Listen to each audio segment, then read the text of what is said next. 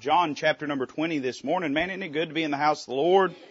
A lot of places I could be and a lot of places I should be. Amen. Me and Brother Taylor was out riding around through Jamestown the other day at 1 a.m. Got pulled over. Neither one of us driving, mind you. Got pulled over and I thought, I tell people all the time, you could be in jail this morning. Sunday they may say, well, preacher's in jail. Amen. But thankfully we got out of it. Amen. And I wasn't worried about me, but Taylor has open warrants, so we were worried about him. Amen. John chapter number 20 this morning. I want to preach to you for a few moments this morning about an episode in the life of the disciples, and particularly in the life of one of the disciples by the name of Thomas. And the Lord laid a thought on my heart, and I want to share it with you today. The Lord is risen when we come to this portion of John chapter number 20. He is alive. He's still alive. Amen. He's still risen today. We talk about it around Easter time, and I guess that's pretty good. Nothing wrong with that. But He's alive every day. And He's alive this Sunday. Amen. And so the risen Lord comes and meets with His disciples. And He meets with them in that locked room, and He reveals Himself unto them. We find that one of them is missing, a man by the name of Thomas. And I want to preach to you for a few moments about something that Thomas says and about something that I think God says to your life and to mine this morning. John chapter 20, we'll begin reading at verse number 19. John chapter 20, verse number 19. The Bible says, then the same day, now that's on the day that the Lord has risen, the same day at evening, being the first day of the week, when the doors were shut where the disciples were assembled for fear of the Jews. In other words, they had them barred or locked. Into these locked doors came Jesus and stood in the midst and saith unto them, peace be unto you. And when He had so said, He showed unto them His hands and His side. Then were the disciples glad when they saw the Lord. And then said Jesus to them again, peace be unto you. As my Father hath sent me, even so send I you. And when He had said this, He breathed on them and saith unto them, receive ye the Holy Ghost. And whosoever sins ye remit, they are remitted unto them. And whosoever sins ye retain, they are retained. But Thomas, one of the 12, called Didymus, was not with them when Jesus came. The other disciples therefore said unto Him, now this sounds like a bunch of Baptists, don't they? They don't want to talk about church until you've missed, amen? So they talk and they say, we have seen the Lord. But He said unto them, except I shall see in His hands the print of the nails, and put my finger into the print of the nails, and thrust my hand into His side, I will not believe. And after 8 days, again, His disciples were within. Evidently Thomas had learned his lesson about missing church because Thomas was with them. And then came Jesus, the doors being shut, and stood in the midst and said, peace be unto you. Then saith He to Thomas, almost like He had heard what Thomas had said. Almost like He knew what Thomas had said. Just like He knows what you've said. Amen. Then saith He to Thomas, reach hither thy finger and behold my hands. And reach hither thy hand and thrust it into my side. And be not faithless, but believing. And Thomas answered and said unto Him, my Lord and my God. Jesus saith unto him, Thomas, because thou hast seen me, thou hast believed. Blessed are they that have not seen, and yet have believed. And many other signs truly did Jesus in the presence of His disciples, which are not written in this book. But these are written that ye might believe that Jesus is the Christ, the Son of God, and that believing, you might have life through His name. Let's pray together. Father, we love You this morning. Thank You for this place. Lord, I know it's not the brick and the mortar. Lord, I know that it's not even the people, but it's Your presence in this place. Lord, I'm sure thankful that I have a church home and a place I can go and worship You, Lord, and be around Your people and gain encouragement. Lord, even already this morning, You've showed up. Lord, You've made Your presence felt and known. And I'm mindful to praise You for it. I'm mindful to thank You for it, Lord, because we don't deserve it this morning. But Lord, by Your grace, and by Your mercy, and by Your goodness, You've met with Your people today. That God would sit down on Walridge Road of all places and meet with us of all people. Lord, it humbles my heart this morning. And I pray that we'd not take for granted that reality. Lord, I pray we'd not trespass upon it. Lord, I pray that we would consecrate these next few moments unto You and consecrate ourselves unto You in making ourselves the domain of Your working and allowing You to do in us that which would please You and would make us the most like Christ. Lord, I love You. I love You so much. I'm so thankful, Lord. Thank You for what You did in Steve's life this week. Thank You for Lord, we're selfish, and I know heaven's better than here, but I'm thankful you left him here. And Lord, we love him. I pray you'd be with them. And Lord, thank you for Robin, seeing her through her surgery. And Lord, just undoubtedly 100 other things that we could mention if time would permit. But Lord, let's just say how good you are this morning and how precious you are this morning. I just want to thank you, Lord. I don't need you to be anybody but who you are. Lord, who you are is more than enough for me. And I don't need you to be anybody other than who you are this morning. Lord, thank you for being who you are and for loving us the way that you do. Lord, I pray that you'd bless our time together. We ask it in Christ's name. Amen. When we come to this passage of Scripture, we find a most remarkable event taking place. The risen Lord meets with His disciples. You know, what a blessing it is to know that God wants to meet with His people. I don't know about you, man. There's churches I wouldn't want to go to. There's churches I wouldn't want to have church in. There's places I wouldn't want to meet. Amen. But I'm glad the Lord will meet with His people. And so He meets with His disciples here in verse number 19. The Bible says, "Then the same day at evening, being the first day of the week, when the doors were shut, where the disciples were assembled for fear of the Jews, came Jesus and stood in the midst and saith unto them, Peace be unto you." Man, isn't that good how God works? I mean, I'm glad He can even move through closed doors. There's times if God couldn't move through the closed door of my heart, He couldn't have worked in my heart.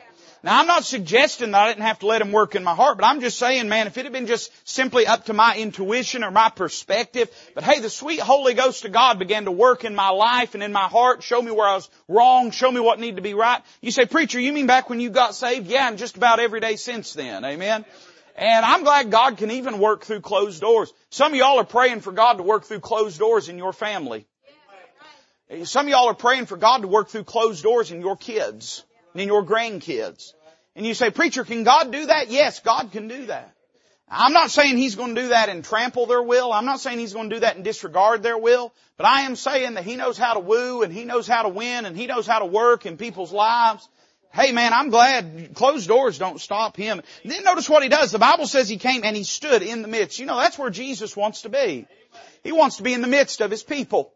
Everything about the incarnation and everything about the earthly ministry of the Lord and everything about Calvary declares and proclaims loudly to me that God has a desire to be with His people. You know, even that precious name, Emmanuel, that's given to us all the way back in the book of Isaiah and is attributed to the Lord Jesus Christ in the Gospels, means God with us. The great truth of the incarnation, the great truth of the Christmas season, I don't know if you know this, but we just had Christmas not too long ago. We do it about once a year. But the great truth of the Christmas season is not about mangers, and it's not about inns, and it's not about shepherds, and it's not about gifts and all those things, but rather it's the incarnation. That God would robe Himself in flesh and walk amongst us. Hey, listen, the mystery of godliness, that God would walk amongst mankind. What an amazing thing. And all through the Gospels, you'll find Jesus in the midst. He's in the midst of broken people. He's in the midst of hurting people. He's in the midst of lost people. I'm not saying that God does not have a special place amongst those that know Him and love Him and have their lives together for Him, but I am saying He's not afraid of broken people. And He wants to get right in the middle of broken people and try to help and heal and fix their lives. If you're here today and you're saying, "Well, God wouldn't get near me, I'm broken." No, you're who God's looking for. He came, listen, to seek and to save that which was lost. Some of us, our problem is we're much too found. Amen? We think we know right where we're at. You know, a man dies in his sins and goes to hell, not because he's lost, but because he's found in His eyes. That's why he dies and goes to hell. You say, "Well, preacher, I remember growing up." I guess I'll preach here in a moment. I remember growing up in a grocery store, and I was a bad kid. And growing up in a grocery store, and they didn't parent back then. We were feral. You just ran. And Mom and Daddy would take us into, Dad wouldn't. Dad'd be sitting in the car or sitting at home. But Mom would take us in like a department store, and we'd run around and play. And I'd get in. You remember those circular clothes racks? I was that kid that got in the middle of them and waited for somebody to come looking for a coat and jumped out at the person. That's who I was. That tells you everything you need to know about me. Amen. That's my personality. And, but there were a time or two, I might get away from Mama and she'd have to go and they'd call for me. You get that call. Man, I knew I was in trouble if they ever had to give that call. Toby Weber, please report to the front register. Your mother is looking for you. And they'd always say it like that, wouldn't they? They wouldn't say, "Hey, your mama misses you." They'd say, "Your mother is looking for you." Sound like Darth Vader, And so they would, and I knew I was in trouble. But I knew this, if I got lost, they knew how to find me.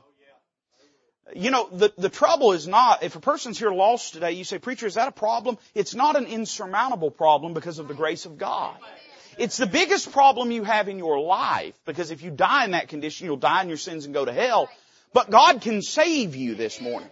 But you know, hopeless men are men that believe they are found with no foundation for that belief. And hell's full of people that believe they were found. They'd say this, they'd say, well, I'm just right, just the way that I am. And I'm glad He came to seek and to save that which was lost. And if you're here broken today, you say, preacher, God wouldn't get anywhere near me. No, you're who He's looking for. He's looking. He didn't come to call the righteous to repentance, but sinners. He's looking for you. He's come to seek and to save that which was lost. That's who He's come for this morning. He loves to get in the midst. And over and over again in the Gospels, you'll find Jesus. He's in the midst of those that are in need of Him. And then I like the message that He gives. He says, peace be unto you. We preached a little bit about this in Sunday school. I don't know if I made them mad or if it was just bad. We didn't get a lot of feedback. Amen. But we was talking about the gospel of peace, having your feet shod with the preparation of the gospel of peace. Well, what gospel is that? Is that a different gospel? I don't think so. Paul told them at the church at Galatia that if any man comes unto you preaching any other gospel than that which he had delivered unto them, that they were not from the Lord, that they were to distance themselves from them, that God would judge them. And so I don't think it's talking about a different gospel. I think it's talking about an aspect of the gospel that we all know and love so well, that it is the gospel of peace. Hey, God wants to have peace with mankind. He does. It's not, listen, God's not warring against man. Man's warring against God. Listen, the Bible don't say, why does the heavens rage? It says, why do the heathen rage and the people imagine a vain thing? God has extended Calvary as grace to you, and He would save you if you'll receive it. He wants you to have peace. Hey, listen, He wants to reconcile us unto Himself by the cross of the Lord Jesus Christ, and He can do that very thing. And so Jesus, man, He just shows up, and they have church. And I love it. I want you to notice a few things that Jesus gave. Verse 19, I see the presence He gave. He wants to be in the midst of His people. I will tell you, in your life and mine, we have to have the presence of God if we're going to live for the Lord. And you say, what does that look like, preacher? Well, for one thing, we have His presence in His Word. I mean, I understand that, that this is God's Word, and I understand God is not just a Bible walking around, and I understand that my Bible is not just God in miniature figure form sitting there, but these are the words of God. Not just the message of God, not just the truth of God, not just the Word of God generic, but these are the words of God. If I want to know what God thinks about something, I can go to my Bible and I can learn it. And so if I want the presence of God in my life, I can go to the Word of God. I got to let the Spirit of God, if I'm a saved individual, I got to let the Spirit of God govern and guide my life. To as many as received Him, to them gave He power to become the sons of God, even to them which believe on His name. But then Paul says in the book of Romans that as many as are led by the Spirit of God, they are the sons of God. And so the way that God expresses that life through us is through the leadership of the Holy Spirit of God. Then I think we can worship and sense and enjoy the presence of God. I think that God wants to dwell amongst His people. I think that God has a desire. I see the presence that He gave. But then look at verse 20. I see the proof that He gave. The Bible says this, when He had so said, He showed unto them His hands and His side. Then were the disciples glad when they saw the Lord. Now, I can't speak to everything that was going through their heart and through their mind, but you know, those prints in His hand and that scar or that riven place in His side, those were proof that He loved them. The Bible says in Romans 5:8, but God commendeth His love toward us, and that while we were yet sinners, Christ died for us. The cross of Calvary is the evidence of God's love for us, and He shows up and reminds them how much He loves them. Now, if it had been like most churches that are rooted in politeness instead of precept, He would have covered those scars up because He wouldn't want them to feel bad. But that's not what He did. He put those on display. You know, part of Bible preaching is not trying to cover up the Word of God so you don't feel bad, but it's putting it on display so that you can see how much He loves you. That's why a Bible preacher will call you a sinner and tell you you're on your way to hell. And that's why a Bible preacher will tell you you're low down and no good and rotten and filthy and unclean. It ain't because he hates you. What's he doing? He's putting the evidence of your sin on display so that you can see the evidence of God's love on display. That in spite of all that, God still loves you. So I see the proof that He gave him. And then I see the peace that He gave. The Bible says, verse 21, and said Jesus to them again, peace be unto you, as my Father hath sent me, even so send I you. Twice in this instance, and He'll say it again later on, 8 days later when He shows up, but He talks about peace. You know, the peace of God is not just a judicial matter of us being reconciled to the Lord, but God also wants His people to experience the peace of God in their life. The Bible says we ought to let the peace of God reign in us. And listen, I get upset sometimes every now and then. I get out of frame sometimes, and I bet you do too. And sometimes I get worried, and sometimes I let anxiousness dominate my life. I know you wouldn't never dare do such a thing, but sometimes I do. But you know, I shouldn't, because God's got everything under control. I don't know if that approves with the standard and bar and credentials of the American Psychiatric Association. But as a born-again, blood-washed believer, you can have peace, not just with God, but the peace of God. It don't mean you'll never have problems. It don't mean you'll never have an anxious thought. But it does mean that we can bring those thoughts under subjection, casting down every imagination and high thing that exalteth itself against Christ. We can bring those things in subjugation to Christ. You say, preacher, I'm never going to have a worried thought. No, you'll have a worried thought. It's what are you going to do with that worried thought? Are you going to just wrap it around you like a blanket? Or are you going to dig a hole in it and crawl inside? Or are you going to take that thing to the Lord and say, now Lord, I'm troubled. I need your peace and I need your help. Man, we need peace, and He gave him peace. I see the power He gave, verse 22. This is amazing. Nobody really says a lot about this, and I think that's a shame. The Bible says when He had said this, He breathed on them and saith unto them, receive ye the Holy Ghost. Isn't that precious? I want to be careful that I don't say more than I have biblical authority to say. I will tell you that what I'm about to say is not well thought out, so take that for what it's worth, amen? But isn't it something? Hey, listen, that God breathed into the first Adam and gave him the breath of life. And the second Adam breathes into man and gives the breath of the Spirit of life. And you know, that's what, when you get born again, God indwells you by the Holy Spirit.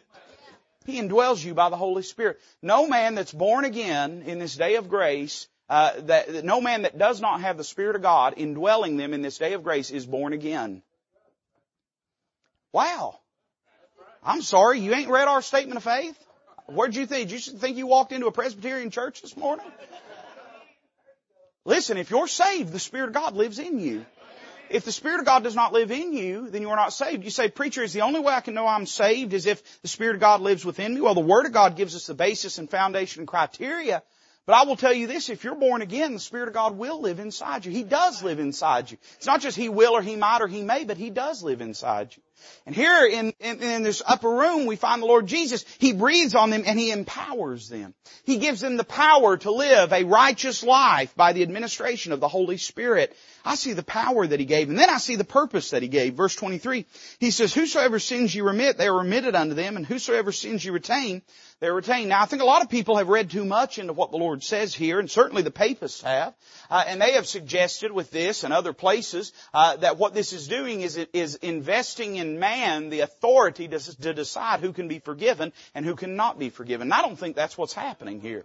I think rather He is recognizing and acknowledging the fact that the apostles will be the arbiters of truth for a short period of time. And, some of those that were in that room, we've got New Testament Scripture from their pen. It was the Holy Ghost gave it to us, but we've got New Testament Scripture from their pen. And here's what He's saying. He's saying there's a purpose and a function to which you're going to serve. Man, I'm glad God gives us purpose, aren't you? I'd have a purposeless life without that. Me and Brother Jay was talking about in Sunday school this morning, man, there's all kinds of people whose purpose in life is silly, small things. Listen, I'm not trying to be haughty. I'm not trying to be high-minded, but you ought to be living for more than your job. You should. I'm not against you having a job, but you ought to be living for more than your job. You ought to be living for more than your hobbies. I'm not against hobbies, man. I mean, that's fine. My soul, some of y'all need to be kept busy. Burn this place down if we don't keep you busy. But that shouldn't be what you're living for. You should be living for the Lord Jesus Christ. So I see the purpose that He gave.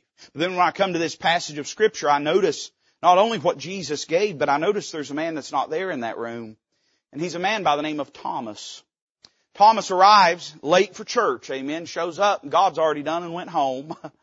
And when he gets there, he finds out that he had missed Jesus. I want you to notice what Thomas missed in this passage. Well, verse 24 tells us about his disappearance. But Thomas, one of the 12 called Didymus, was not with them when Jesus came. It's not just the statements in God's Word that are profound, but it's the silences in God's Word that are profound. Sometimes it's not what God does say, but it's what God does not say or chooses not to say that is interesting. And you know what's interesting? The Holy Ghost doesn't make a single excuse for Thomas. He doesn't say, well, now listen, Thomas would have been there, but, family's in town. Well, Thomas would have been there, but he wasn't feeling real well. Well, Thomas would have been there, but he went to Dollywood yesterday. Well, Thomas would have been there, but, they had responsibilities. Instead, all it says is just, hey, Thomas, he should have been there and he wasn't there. I hope you'll abide what I'm about to say. I don't hate you. I promise. I love you. But can I tell you this? At the end of the day, our excuses are going to matter a lot less on that side of the veil than they do on this side of the veil. And they may satisfy us, but I wonder, do they ever satisfy God? Gives no excuse as to where he was. No reason as to where he was. He was just not there. Because the thing that was meaningful was not why, it was where or where not. He was gone. He was missing. And every time you miss something. I'm not mad at you. You're here today. I'm proud. That's awesome. You beat out 89% of Christians by just being here today. But when you miss, every time you miss something. And it ain't that you might miss what I say. Because, what I say is not all that important. And to be honest, you can get online, you can listen to it on the technology, and you can hear what I have to say. It's not that you miss what everybody's going to wear. I hope it's not that you miss the drama. I hope there ain't enough drama around here to keep you coming back to church. Amen. And that's one of the good things. That's how you make a drama-free church, is you get people that don't like drama. If you get people that like drama, they're going to make drama when there ain't no drama. And I like homegrown vegetables, don't you? Man, I love homegrown. I don't want to buy that junk out of the grocery store if I can help it. I like homegrown vegetables. So you know what I do? I grow them. Because I want them. And I know they ain't going to be there on their own. And so I grow them. You know what happens? People that want drama, if they can't find it, they'll grow it. They'll grow it. And the only way you're going to have a church of peace is if you cultivate an environment where there ain't no interest in drama. It's boring. It's uninteresting. You say, well, preacher, what could be more interesting than drama? The Lord Jesus Christ. The Lord Jesus Christ. And I don't even know what I was preaching, but that felt good to say. I don't know how you felt about it, but I thought that was good. I see his disappearance in this passage. And at the end of the day, when you miss, man, you've always missed something. Well, he missed a lot. I see his disappearance. And then I see his disappointment, verse 25. This is just like Baptists do. The other disciples therefore said unto him, we have seen the Lord. I remember years ago I used to be on a little chat group with a bunch of preachers, and they'd all, I don't know why preachers do this, but they did. They'd all get on there on Sundays, like Sunday afternoons, Sunday nights, and they'd be talking about church that they had. And they'd get on there and they'd say, oh, son, it was like I've never seen it before. All of them. They'd all said, there's 8-10 preachers on there. They'd say, son, we got out of the banks. I'm talking about it was thick in there. People running, people shouting. Bunch of liars is what they were. I've been to some of their churches. Some of them wouldn't know how to have church if God sat down right on the platform. And that used to irk me. And so I'd always get on there. I don't know. Y'all may be embarrassed about y'all may get mad at me at what I'm about to say, but I used to get on there and I'd say, boy, we had a terrible service today. It was awful. Just terrible. It was dead. Nobody wanted to hear no preaching. I had 4 families get mad at me. It was terrible. Now, we might have blew it out that Sunday. But I thought to myself, they're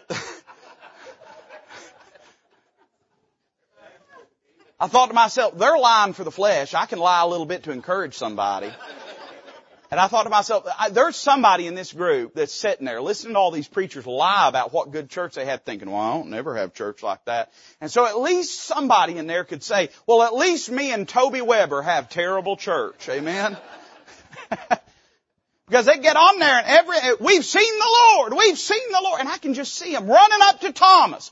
Thomas, son, you missed it. You should have been here, boy. I'm talking about God. Just come walking through that door and said, peace be unto you. He was here. Yeah, he was here. Did you see him? Yeah, we saw him. How do you know that it was him? He showed us the nail prints. He showed us the place in his side. And you can imagine the disappointment that Thomas felt. He learned all of a sudden what he had missed. I want you to think about this. In his mind, he begins to believe something's missing in my life. There's something God did for them that He didn't do for me. There's something missing in my life, and he gets fixated on it. And instead of trying to run out and find the Lord, instead of falling down on his knees and begging God, here's what he says. Notice his disbelief, verse 25. But he said unto them, except I shall see in his hands the print of the nails, and put my finger into the print of the nails, and thrust my hand into his side, I will not believe. Thomas then sets up a criteria whereby he says, if God loves me, he'll do this thing for me. If I'm going to go on, I'm going to have to experience this. If my faith is not going to die, I need this in my life. Notice not just what Jesus gave and what Thomas missed, but notice what Thomas thought. Here's what he thought. Number one, he thought he needed to see. If I don't see the nail prints, then I will not believe. Now, is that not completely disconsonant with the concept and principle of biblical faith? In fact, New Testament, Paul says we walk by faith and not by sight. If your faith needs signs and sight, then it's really not faith at all. He wanted to see. Not only did he think he needed to see something. Give me proof, show me proof, show me. I want to see something incredible. But number two, he thought he needed to feel. He says, put my finger into the print of the nails, thrust my hand into his side. He says, I don't just want to see it, I want to feel it. You know, some people's Christianity is rooted in what they can feel. Now listen, I ain't afraid to feel my Christianity. And I don't think anybody around here any amount of time would lodge that accusation against us that we're just too formal. And that we don't like to have fun and enjoy church and that we are I hope they could never say we're unwelcome to the Spirit of God. And listen, I like faith that I can feel. But there's a difference between faith and feeling. Thomas says, I can't go on if I don't see something. I can't go on if I don't feel something. I need this experience. And then I'd say number three, he thought he needed proof. He says, if I don't get all this, I will not believe. Now, I don't know if he understood the significance of how he said that. He didn't say, I cannot. He said, I will not. And you know, that's the reality of how faith is.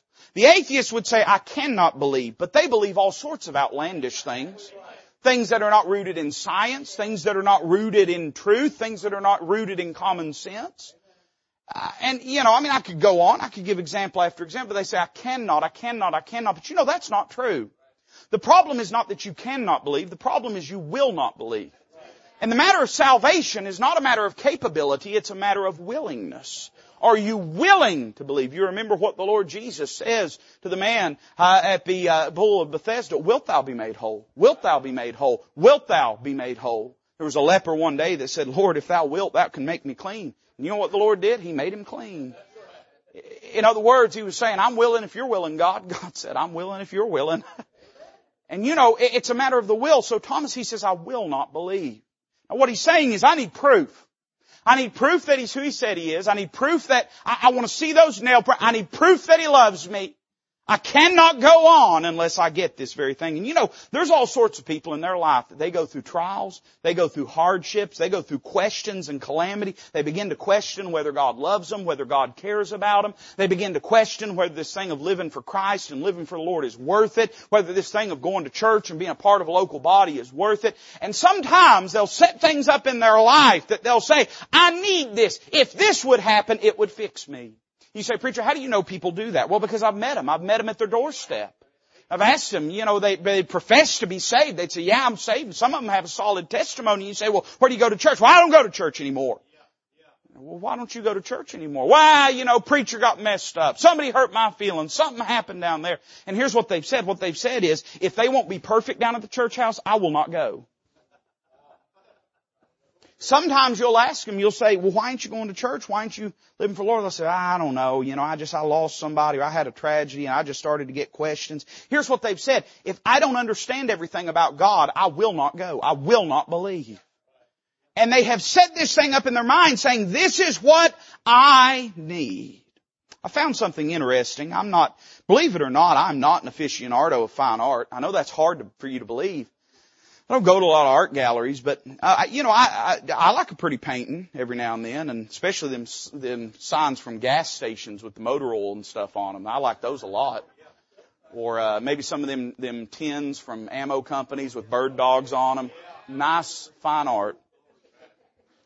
But when you begin to look at a lot of medieval art and paintings, of course a lot of them were done in biblical scenes, and something I've always been interested in, when you look, there's been a lot of famous painters that have painted this scene of Thomas interacting with the Lord. And I found something interesting. In all but one example, they all agree in one point. In every one of them, Thomas has his finger in the nail prints, or he has his hand in the open wound on the side of the Lord Jesus. Every one that I saw, except for Rembrandt, in the incredulity of Thomas, he's the only one of all of the great masters of art that painted it correctly.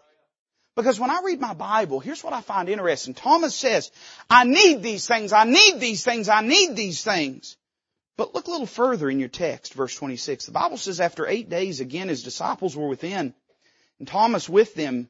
Then came Jesus, the doors being shut, and stood in the midst. Now, he said, peace be unto you. And then he saith he to Thomas, reach hither thy finger, and behold my hands. Reach hither thy hand, and thrust it into my side, and be not faithless, but believing. Now remember, this is a man that said, if I don't see, if I don't feel, if I don't know, then I'm not going to believe.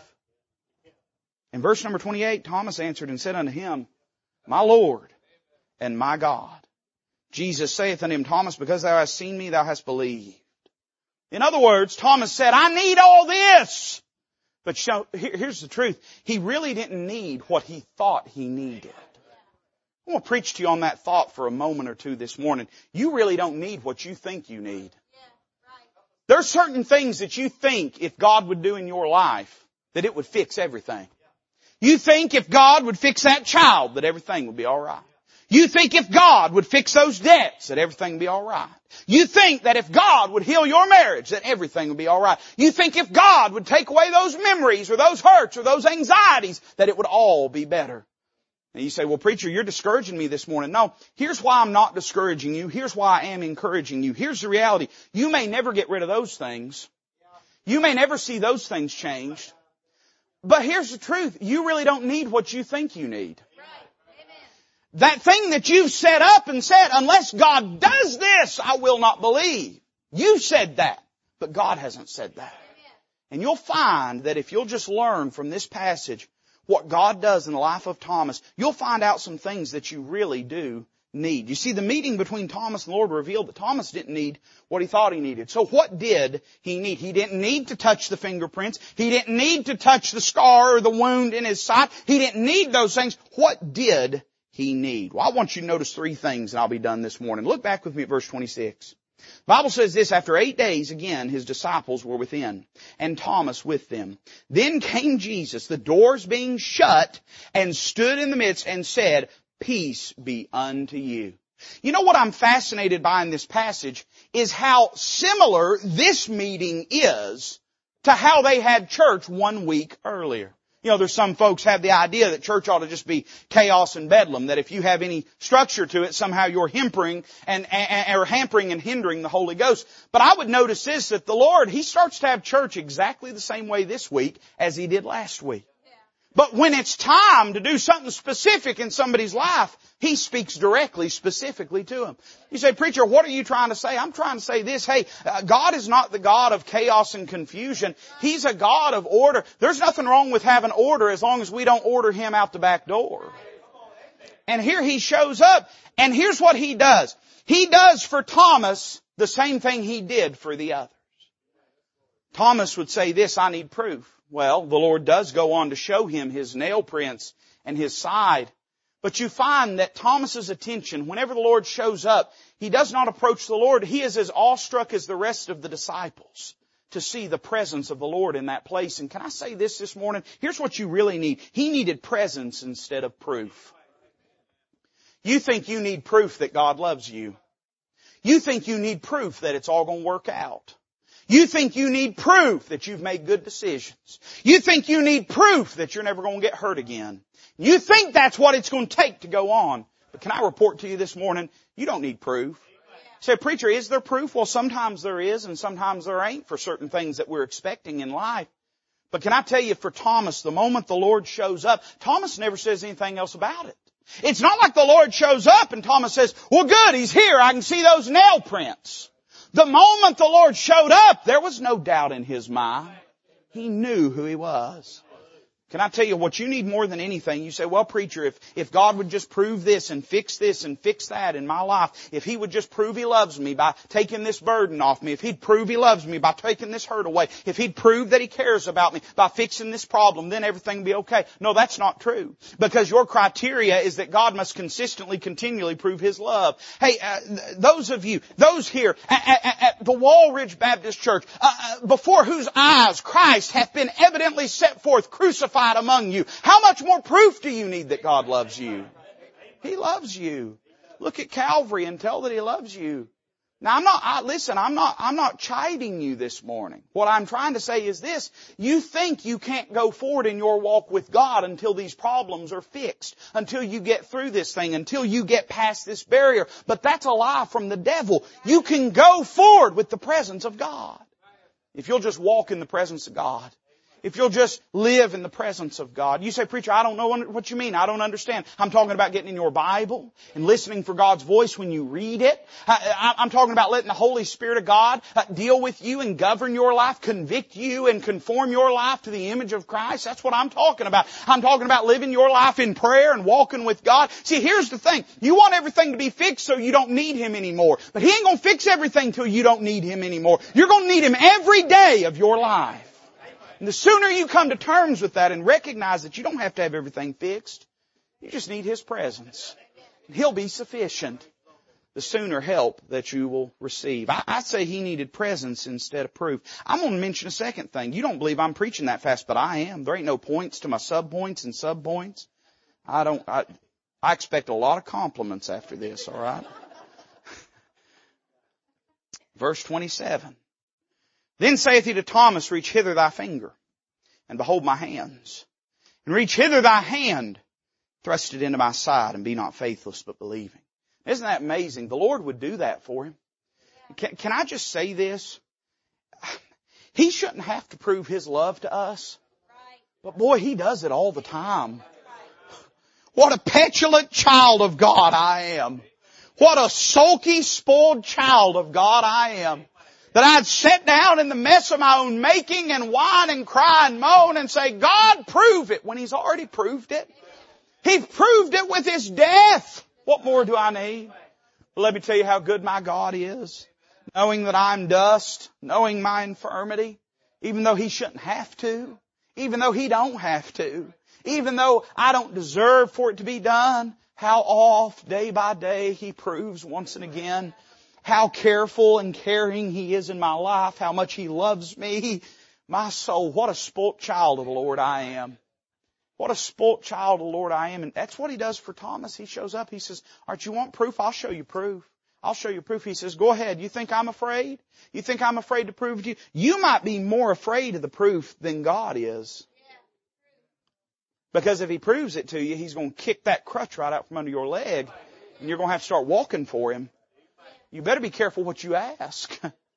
And so He says, I need to feel something. I need to feel something. I need to feel something. But then Jesus shows up and says, all right, Thomas, come on, let's go. Be not faithless, but believing. And Thomas all of a sudden says, you know, Lord, it's funny. I thought I needed that. But now that I see you standing here, I realize I don't need that. Now that I see you standing here risen, it couldn't be anybody but you. I wonder sometimes what Thomas thought. The flesh is irrational. And I wonder sometimes what Thomas thought. Did he walk out of that first prayer meeting saying, all them fellows agreed together and lied to me? Is that what he thought? Say, people wouldn't think that. Well, people that don't believe the Bible think that all the time. Think that thousands of people conspired together just to keep you from partying. Produce the Word of God just to ruin your day.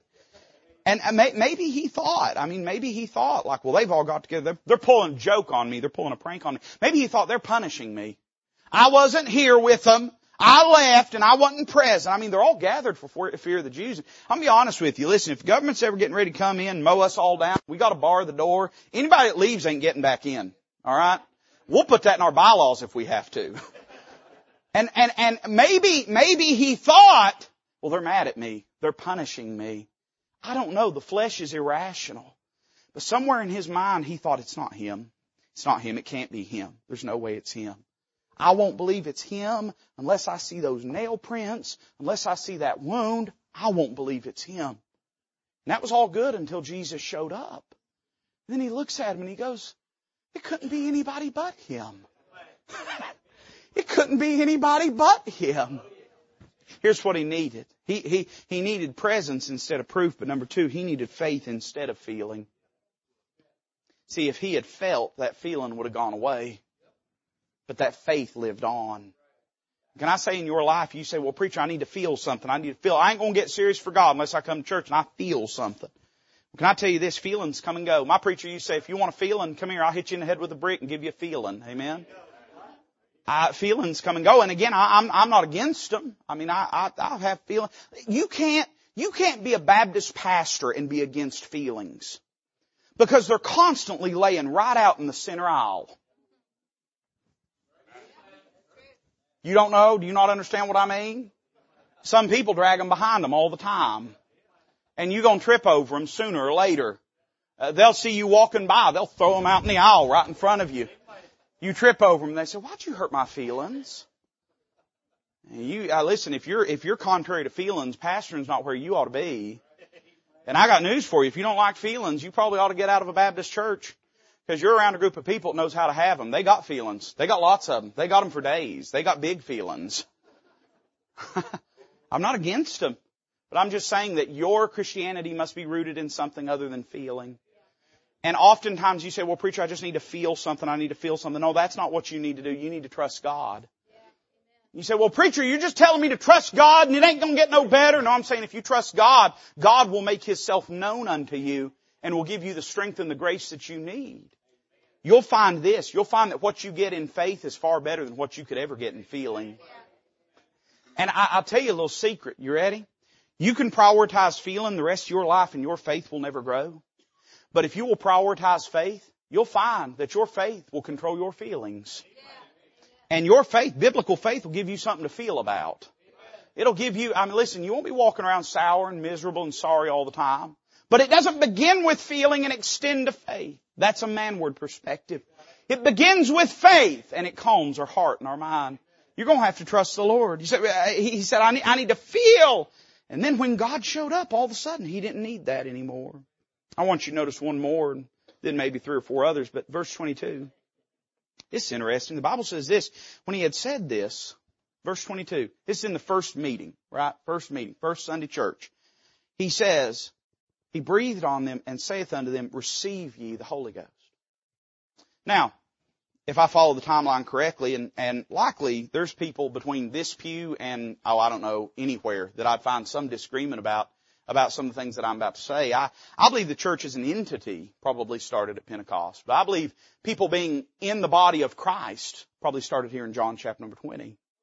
Because we were baptized into the body of Christ by the Spirit of God. Do you just not know or disagree or hate me or confused or have to burp? You all right? Now you can disagree with that. That's fine. That's okay. I can bear it if you can. But I believe that in John chapter number 20, when He breathes on them the Holy Spirit, I believe that the Spirit of God began to take up residence, at least to some respect, to some degree. And here's what I find interesting. He does that for 10 of them. Judas is not there. Thomas is not there. It's in my message, but let me just say this. I'd want to show up just because I wouldn't want to be associated with Judas. It's a good reason to go to church. And when I read my Bible, I find this, that the Holy Spirit of God until the day of Pentecost does not fall from heaven and begin to rest on men and dwell them in a unique way that we understand and associate with the new birth and the dispensation of grace until the day of Pentecost. Now, you can believe anything and insert anything into Scripture that you want. You can, because you like to believe that Jesus did this for Thomas as well, and he just didn't know, and we just don't, it didn't record it, so we don't know, and so on and so. But if I read my Bible, I read that 10 of them got something that Thomas didn't. Right? Am I right? Are you okay? Have you got an Uber waiting? Are you all right? Am I making you nervous? That's what my Bible says. He breathed on them, they received the Holy Ghost. Guess who wasn't in them? Thomas. Guess when the Bible says that writ large, the Spirit of God begins to indwell men. And I'm aware of the distinctions. You can go through the book of Acts and find the disciples, and I understand. But there at the day of Pentecost, when the Spirit of God begins to indwell men, 49 days later. Now stop and think about this. The Bible says, and Christ makes this statement, before His ascension. He says, "You shall receive power after the Holy Ghost has come upon you. You shall be witnesses unto me, both in Judea and Samaria and unto the uttermost parts of the earth." Christ associated the indwelling of the Spirit of God in His ministration with power. And He gave power to the disciples, but not to Thomas. Thomas didn't, presumably he would have at Pentecost, but he didn't here in the upper room. And nowhere does my Bible say that there's some special exception He made just for Thomas. I have every biblical reason to believe that for the next 7 weeks of their life, the disciples were indwelt by the Spirit of God, except Thomas. Jesus empowered them for the cause and calling and purpose that He had for them, but not Thomas. Thomas missed out on it. You know what I find interesting? You would think, you'd think, we'd probably do this in a Baptist church. Jesus, whenever Thomas showed up, He'd have said, "Now listen, boy, I'm sorry you missed it, but let me catch you up and go ahead and breathe in him the Holy Spirit as well." But according to the record of my Bible, He doesn't. I have no reason to believe that He does. Here's what He needed. I'm just going to say it because I don't know if you're ever going to climb on this train with me, so we might as well leave the station. Here's what He needed. He needed patience instead of power. He needed patience instead of power. As far as I know, Thomas didn't fall out between this moment and Pentecost. It didn't break his faith. He didn't go shipwrecked. But I bet that was a hard 7 weeks. His spirit ain't bearing witness with their spirit. They got something he ain't got. They're feeling something he ain't feeling. And he probably would have thought to himself, "I need what they have. I've got to have what they're experiencing. I've got to have I need the same power that they have." He probably would have felt powerless. And Christ could have rectified that. But instead He chose to allow Thomas to have to wait until the day of Pentecost. You know what you probably think? You probably think, "God needs to give me the strength to get past this. God needs to give me the strength to overcome this. God needs to give me the strength and the resources to fix this. God needs to give me the strength to make this better." But that might not be true. That might not at all be what you need. It might be what you need is patience to trust Him instead of the power to replace Him. Oh, that's okay. You want to listen? You might need the patience to trust Him instead of the power to replace Him. To be in His stead and to no longer need Him anymore because you can do it for yourself instead of needing Him. You might need the patience to trust Him. Paul talked about patience in the book of Colossians, chapter number 1. He said, "Strengthened with all might according to His glorious working." Do you know what he said? "Unto all patience and long suffering with joyfulness." We want power to leap tall buildings in a single bound. We want power to take on the gates of hell and to fight back all the foes. We want power to take the mastery of our life and fix all of our problems. But you know what Paul said? When God gives us strength, He gives us strength unto patience and long suffering with all joyfulness. So you say, "Well, preacher, if God would just give me what I need this morning." Well, you might need something different than what you think you need. And it might be if God gave you what you think you need that it'd destroy you. Can I mention one more? I might as well. You're mad anyway. I might as well. Who am I trying to impress at this place, at this stage? I ain't even going to preach it. I'm going to mention it. But can I say something if you're here lost without Christ today? I want you to notice verse 30. "Many other signs truly did Jesus in the presence of His disciples, which are not written in this book." Jesus did more that's not in this Bible than He did that's in this Bible. In fact, John would go on to say the book of the world couldn't contain the books. But he says this, "But these are written, that you might believe that Jesus is the Christ, the Son of God, and that believing you might have life through His name." Can I just say this to you in closing? If you're here lost without Christ today, you know what you need? You need salvation instead of signs. You need mercy instead of miracles.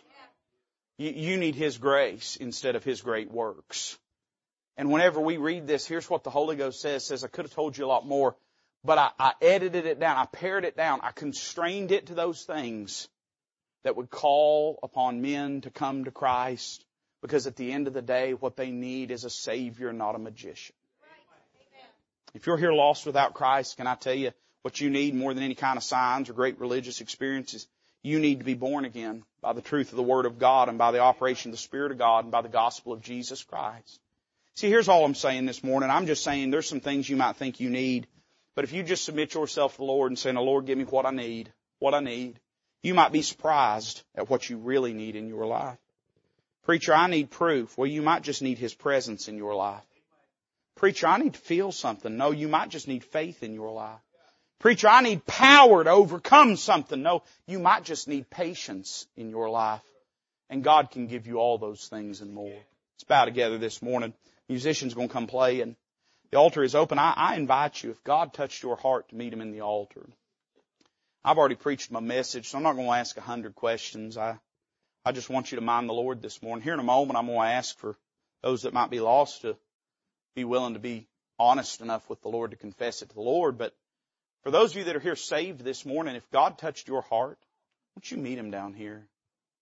Won't you meet Him down here? Oh, preacher, I don't need that. You might need something you don't think you need. And there might be something you think you can't live without that you don't need at all. God touched your heart. Would you meet Him down here this morning? Father, bless this invitation. May it magnify the Lord Jesus. Lord, I love you. I ask it in Christ's name.